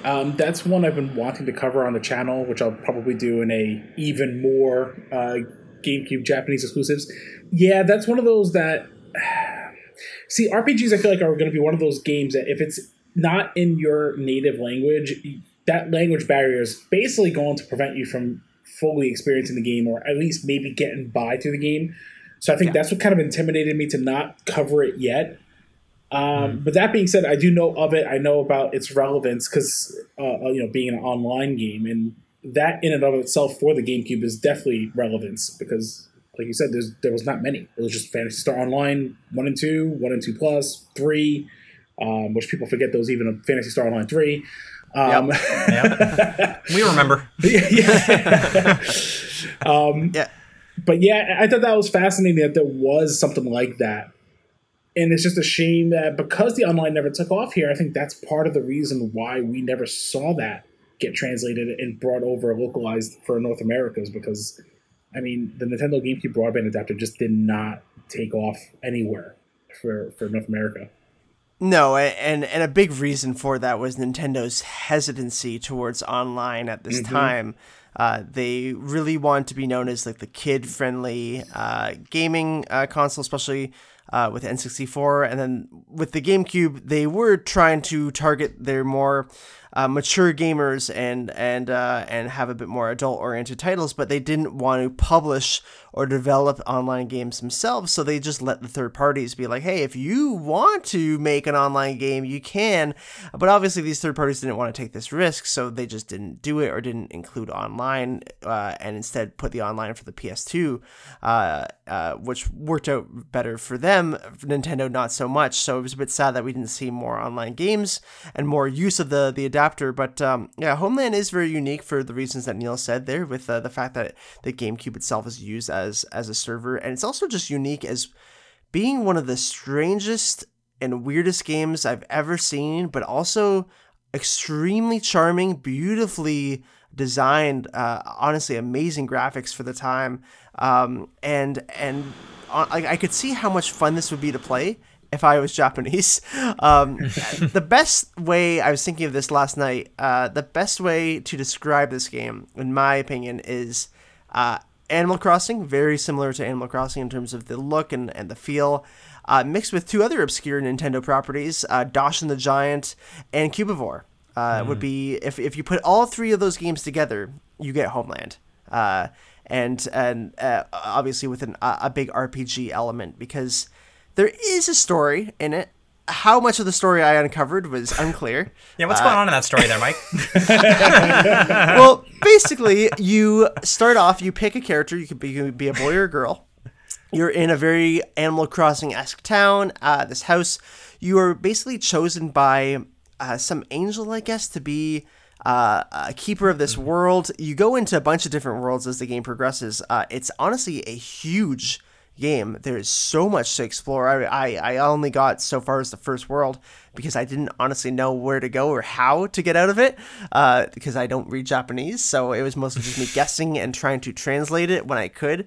But it's mostly just you're acting as this kind of god character at points, and you have these little questers is what they're called, and there's these little kind of think of them almost like assist trophies that follow you everywhere, and you in order for them to be part of your team when you're facing bad guys, you have to hold their hand, and that is a whole thing in the game is holding people's hands in order to, I guess, basically give each other like the same powers and fight people. The fighting is relatively basic. It's a turn-based RPG, and it works quite well though, because one thing I love about it is all the menus are octagonal, and that's because of the GameCube's analog stick on the left side, and it does it exactly how where you're pointing the analog stick, which is also octagonal. It is able to select it really, really fast with this wheel, and it's honestly a super intuitive thing that I wish more GameCube titles had. I honestly don't think many GameCube titles, if any, had this feature to just really quickly select things from almost like a weapon wheel, but instead it was a dialogue wheel. And there's a lot of really unique things in this game. One of them being that you can type answers to some of the CPUs, and they'll understand it. I thought that was unbelievable. I wish I could type in Japanese, but I could not. So I was just typing random things, and I think what would happen is that if it didn't understand the word, it would just give me the same kind of prompt every time, because I noticed that it started being the same thing that would keep coming up. But that was just a single-player version of the game. There's also, of course, the online part, which is basically just a big MMO where there's a lot of different things going on. Basically, you're interacting with each other in online mode. There's the player, or one player can assume the role of the game master, and basically like the god character that you have in the game, and it creates an online game for up to 35 other players, which is mind-blowing. Honestly, this game, incredibly ahead of its time, and something that would honestly work very well today. Yeah, that's, as you're explaining this the whole time, I'm like, this is definitely ahead of its time. It took full advantage of the hardware in mind, yep. Especially with the controller aspect. And then as you're explaining it, I'm going, this would work on the Switch with like complete ease. This would actually take off, I think, if Nintendo were to drop this at a Nintendo Direct, showing how it was a GameCube exclusive in Japan and showing these points that you made.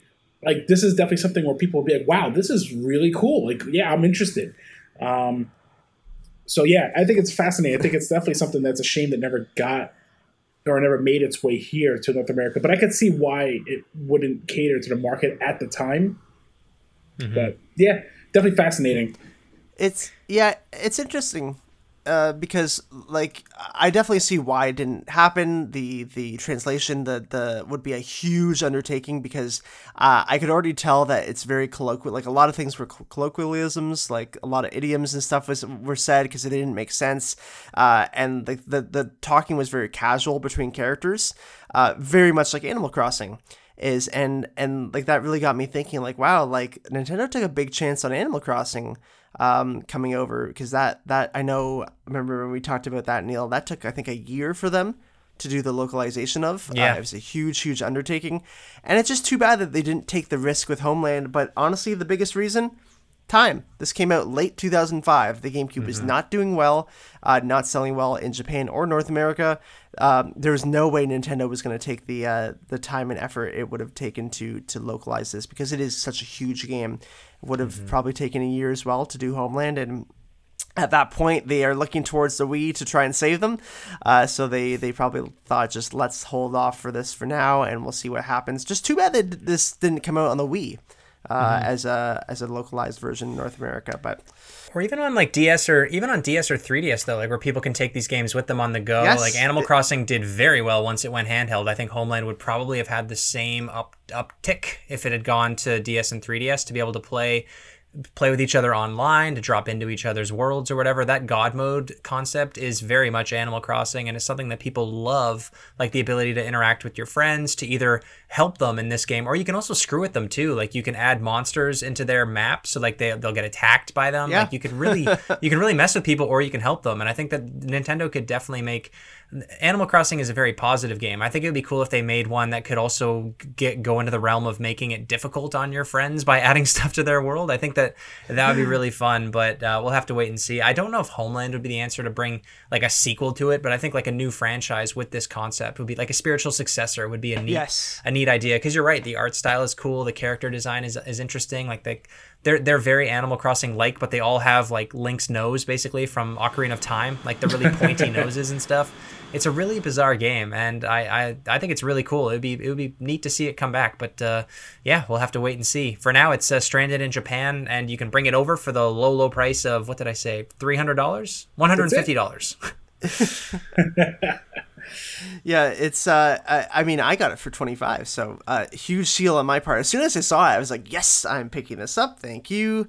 I was really excited to play it and had honestly fun playing it, even though I couldn't read the words. And of course it was developed by Chunsoft, and Chunsoft, Neil, you might know them for helping to create the Zero Escape franchise. Yeah, Zero Escape and the Pokemon Mystery Dungeon games too, which were very big on DS and 3DS, and I think Wii as well. They made a couple of those, but yeah, they're a great developer and publisher. Very similar style of games, the kind of dungeon crawler, top-down, isometric like games. Not 999, more the Pokemon puzzle games. I love the 999 series; those are fantastic games. Yes, yeah, very fantastic. Too bad they never came out on Nintendo hardware. Well, I guess no, they did. DS, never mind. Yeah, they almost exclusively came out on.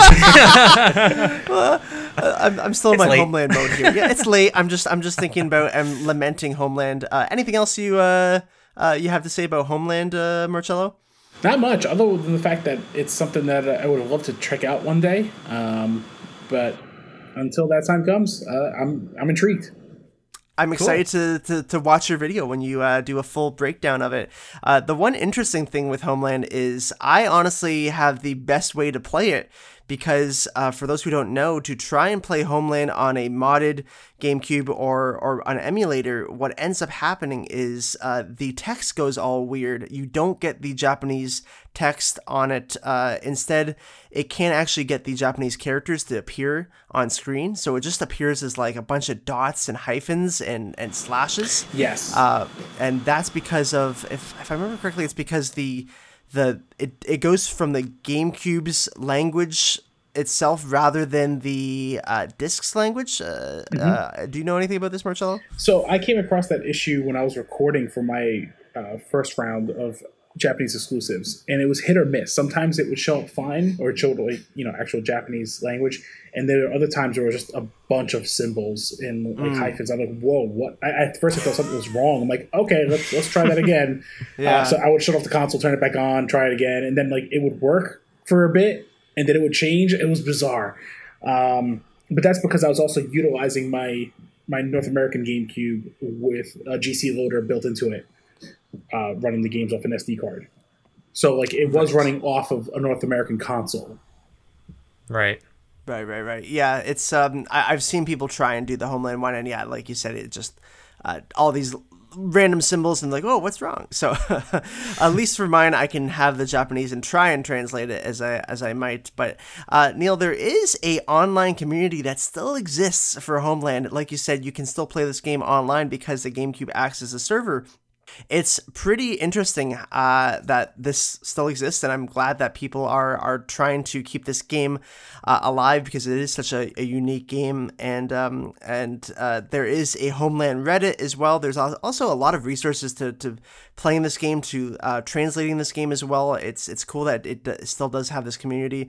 And one last thing I wanted to say about Homeland and just how good this game is all the endings of this game, because there are decisions trees all the time based on what you do.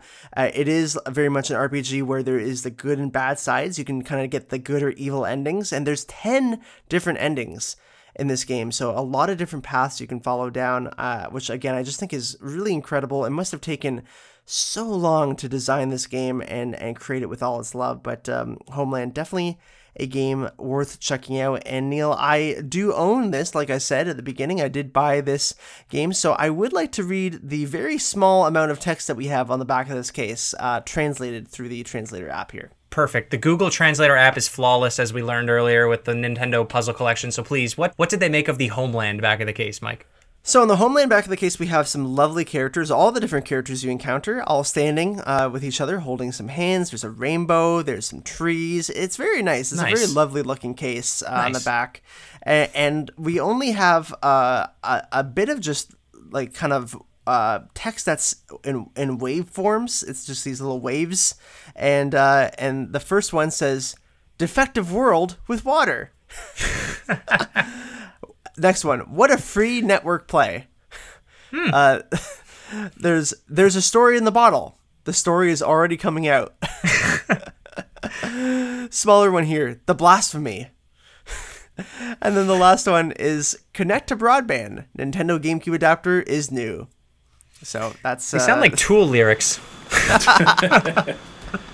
Yeah, this it feels like a haiku that I'm reading or something on the back here, but yeah, that's the best it could do for that one. I didn't learn anything about the game from the back of the case. Had to play it myself, had to learn about it myself, but probably my favorite of these 5. Yeah, that's it for the GameCube Japanese exclusive games.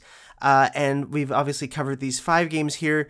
Now, Marcelo, we do have a last question for you here. If we could cover a 6th potential game on the GameCube for a GameCube exclusive Japanese release, what do you think we should cover? What do you think would be the next best one to talk about? All right, so if there's one more game or a 6th game you'd like to add, I would say Bomberman Land 2. Now, I'm not going to lie, this is not very...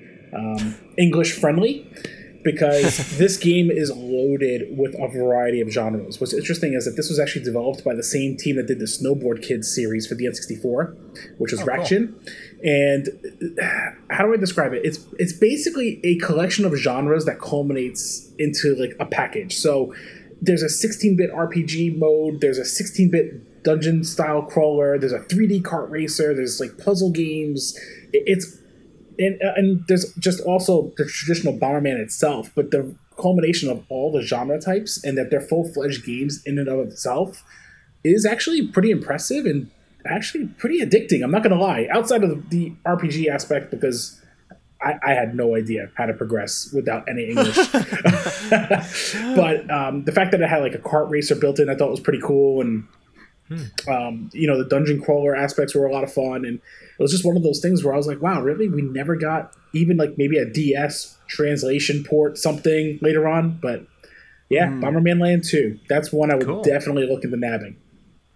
Bomberland, I mean, I've always loved Bomberman. He's always been a favorite of mine for sure. I have his sticker on my laptop here, and I don't think we've ever gotten like a proper Bomberman collection for this, like for Nintendo software, if I can recall. Nope. So it's pretty cool to have all his different stuff on, or a lot of his different stuff on a console release like that. Yeah, Bomberman's an interesting franchise. Like, we get the occasional game on Nintendo, gets a couple every generation, and they always do very well. And yeah, a collection would make a lot of sense, because there's got to be, I want to say dozens of Bomberman games, but I bet I'm going to check, and there's probably like 50 at this point. Oh, yeah. So that would be a great... Imagine if they made a collection that big. That would be awesome. But yeah, you're right. There's never any kind of like massive collection. That'd be very cool. I love that. I'm sorry that the English translation the translation would be really hard to do. Hey, I did Homeland, all right? Yeah, that's true. I didn't realize Bomberman was a wordy game. You wouldn't think that a lot of English translation needs to go into it, but I guess here we are. Yeah, they made an RPG out of it, and they're like, okay, it's going to be text heavy.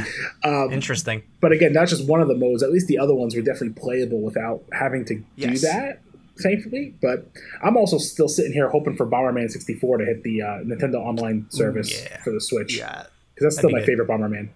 That would be very nice. I played the SNES Bomberman a lot. I had a friend who did like a Raspberry Pi thing where he had all the SNES games on it, and the SNES Bomberman. I'm not sure what that Bomberman is called, to be honest. Is it just Bomberman? Like I don't know. Super Bomberman. A Super Bomberman. Yeah, that's what it is. Yeah. So I played that one a lot on the emulator, and I loved it. I had such a good time. I had played Bomberman a little bit as a kid, but I didn't remember too much of him until I kind of went back into it. I was like, right, this game is actually really fun, especially playing with friends.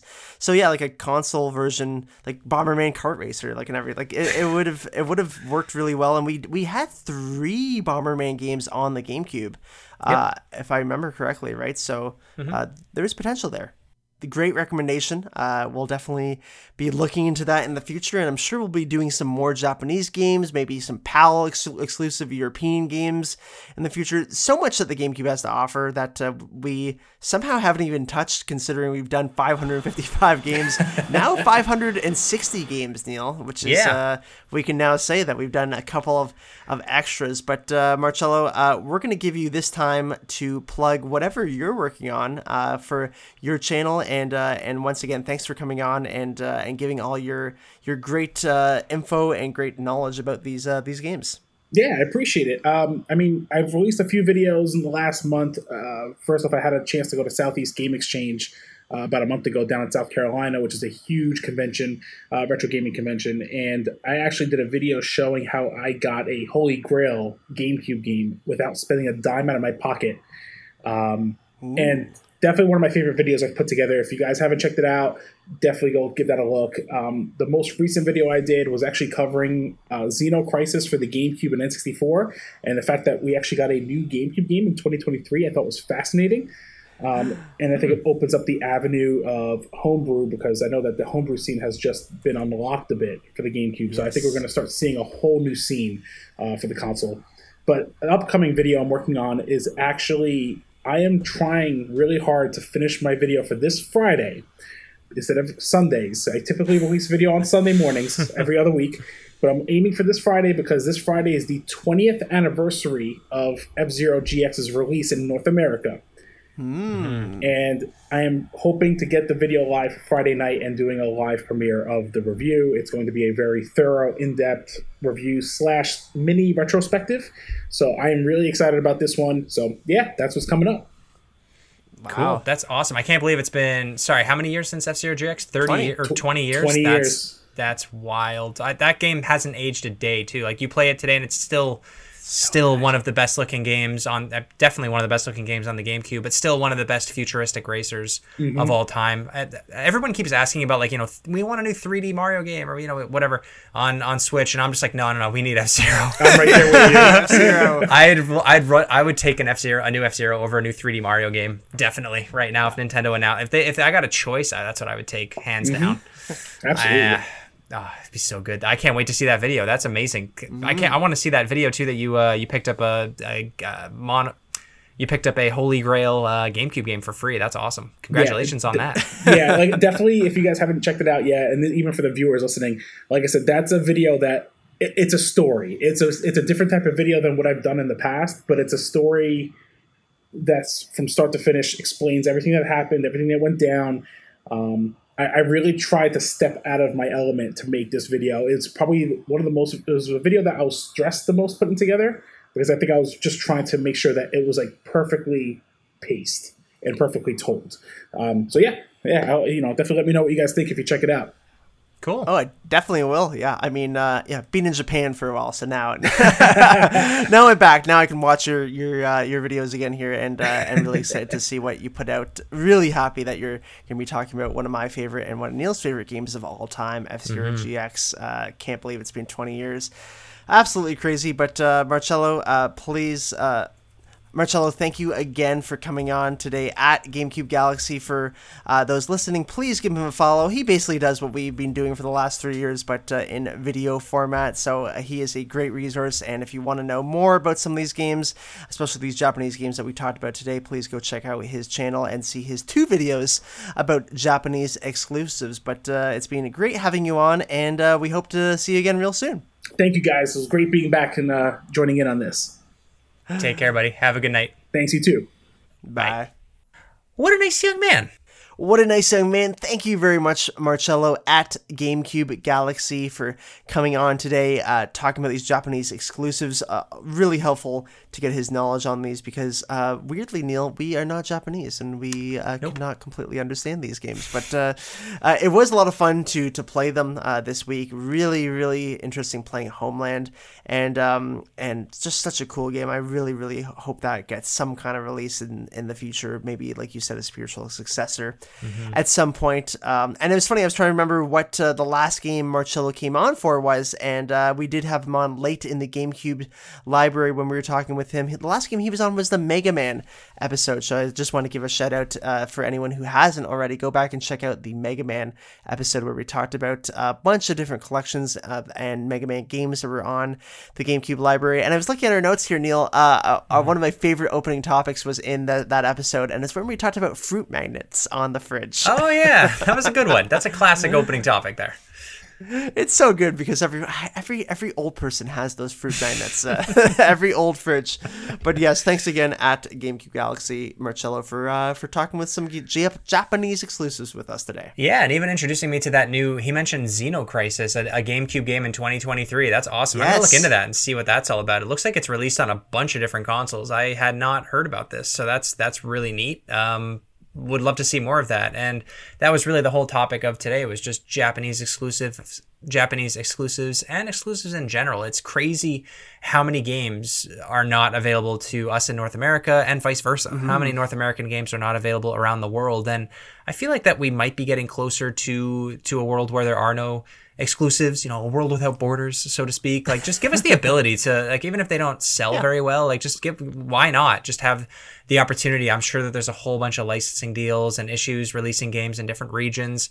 Obviously, certain games are banned for various reasons, so I understand that, but it's weird to think that, like, just based on especially today when games are all digital, like, why can't it just be available? And I guess it is now with emulators and whatnot. So I'm sure that we're getting closer and closer to a ubiquitous future where all games are available everywhere, which will be good for everyone. Good to have those choices, but no choice for GameCube games, Mike. If you have a Japanese GameCube, you can play those GameCube games. If you have a North American GameCube, you can only play those games. So after talking today about all these games, and you have now owned a Japanese GameCube, would you recommend, if you live in North America, you should own a Japanese GameCube? If you can get a Spice Orange one, which is what I wanted, I unfortunately just got the platinum one. I didn't own a silver GameCube before, so now I have one, so I'm super excited about that. I now have owned a black, a purple, and a silver GameCube. I just need that orange still. But yeah, if you can find a way to pick up a Spice Orange GameCube for a good price, it is a Japanese exclusive. First of all, it looks absolutely beautiful, and I think the aesthetic alone is worth the money if you are a GameCube fan. But if you manage to pick that up, yeah, like, it's amazing to be able to play some of these Japanese games, because you do see them every so often. You'll see them even in North American stores every so often too. Yeah.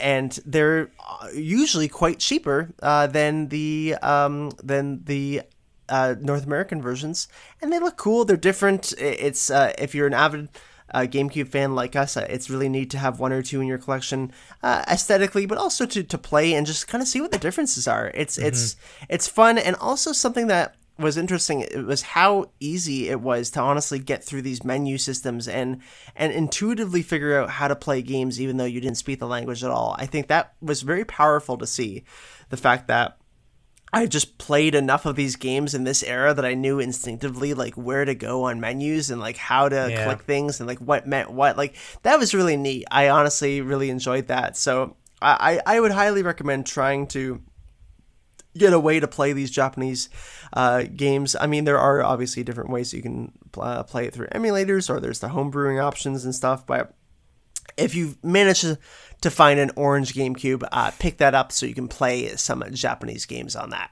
Yeah, that'd be really, really cool. I'm excited to try my Pikmin game very soon with you on your console. And of the games that we talked about today, we talked about 5 games, varying in quality from very good to weird to just bad. Of the 5 games that we talked about, I would say that the one that I would love to play in Japanese or English is obviously the Kukurin Smash game. I already love the Game Boy Advance version. I'm happy to have that on my Switch on the Game Boy Advance online service. I would love more. I would love to see the GameCube version, brighter graphics, better music and all that. There's more options to play. We've got all those weapons that Marcelo mentioned in it. Just looks like a really fun game to play. That would be the one of the 5 that we talked about today that I would love. And I would love to see Nintendo go back to that series. And I think, like we talked about earlier, seeing their support with it on the GBA, it seems like maybe they're testing the waters to see if some kind of maybe a port or a remake or a sequel would make sense on Switch. Maybe not physically, but digitally. That'd be really interesting if they don't release it physically, but they probably would since it's a Nintendo game. I would love to see that franchise come back. So maybe I'll just keep that game playing on my Switch. So Nintendo thinks that there's huge demand for it. I'll just never turn it off. I'll have thousands of hours on it. But what about you, Mike? Are there any games that we talked about today that you don't already own that you want to be on the lookout for? Ooh, I mean, that's a good question. The 2 that I really wanted, I own, which is awesome. I think the fighting all-star game, I forget what it's even called, the Dream World. These titles need fixing. They're not great. DreamMix World Fighters. Thank you, DreamMix World Fighters, which really tells you nothing about the game other than it's a fighting game. I think that would be one that I would definitely want to pick up. Hearing the Japanese grunts for all the characters, and honestly, just like the fact that I can play as Optimus Prime fighting Simon Belmont is just insane to me. As a 10-year-old, it would have gotten me going nuts. Today, 20 years later, I feel the same way. I'd be like, oh my god, this is so cool. And it was one of the big reasons I wanted to do this episode was to talk about a game like that. And so silly, so interesting. A cool twist on the Smash formula as well. So that's one I definitely am going to be on the lookout next time I'm in Japan. Yeah, definitely. And honestly, we're so close to having it. Really, all we need is Optimus Prime and Tyson from Beyblade to be in Smash, and we're basically there to having that game. But Mike, while I'm waiting for Optimus Prime to finally be incorporated into Smash Bros. To give Sakurai something to do, why don't you let the listeners know what they can expect next week on episode 27 of the Unlocking What Was Cool podcast? For our last episode of the month, Neil, we are going to be doing our Patreon elected episode. Our topic this week will be the leap from the GBA to the Nintendo DS. It's been very fitting. We've talked a lot about the Game Boy Advance in this week and past weeks as well, so I'm glad we're going to be taking a little bit of a closer look at that generation and that leap. Of course, you and I, Neil, were smack dab in the center of that when that was happening. You went the PSP route and I went the DS route, so it'll be fun to kind of talk about that, what it was like at that time as well. I had vivid memories from when the DS came out, and of course from me playing my Game Boy Advance and Game Boy Advance SP. That'll be a lot of fun. I'm really excited about that. Yeah, that transition Game Boy Advance to DS was interesting because mine was Game Boy Advance to PSP, like you said, so that's going to be awesome.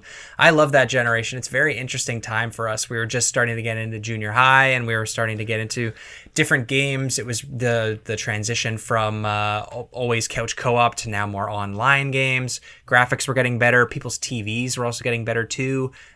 Portable gaming was evolving as well. So just a really cool time to be a kid and a cool time to be a Nintendo fan. So I'm really looking forward to talking about that with you. Going to be a lot of fun going over some memories and of course the games that we played in that era.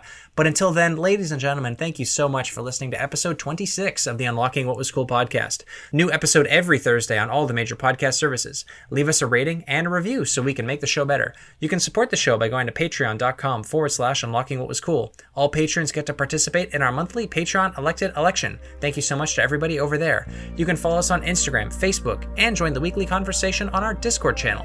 Share us with your friends and family. Tell Robocop Marcelo says hi. Thank you so much for the support, and we will see you next week. See you later. Bye-bye.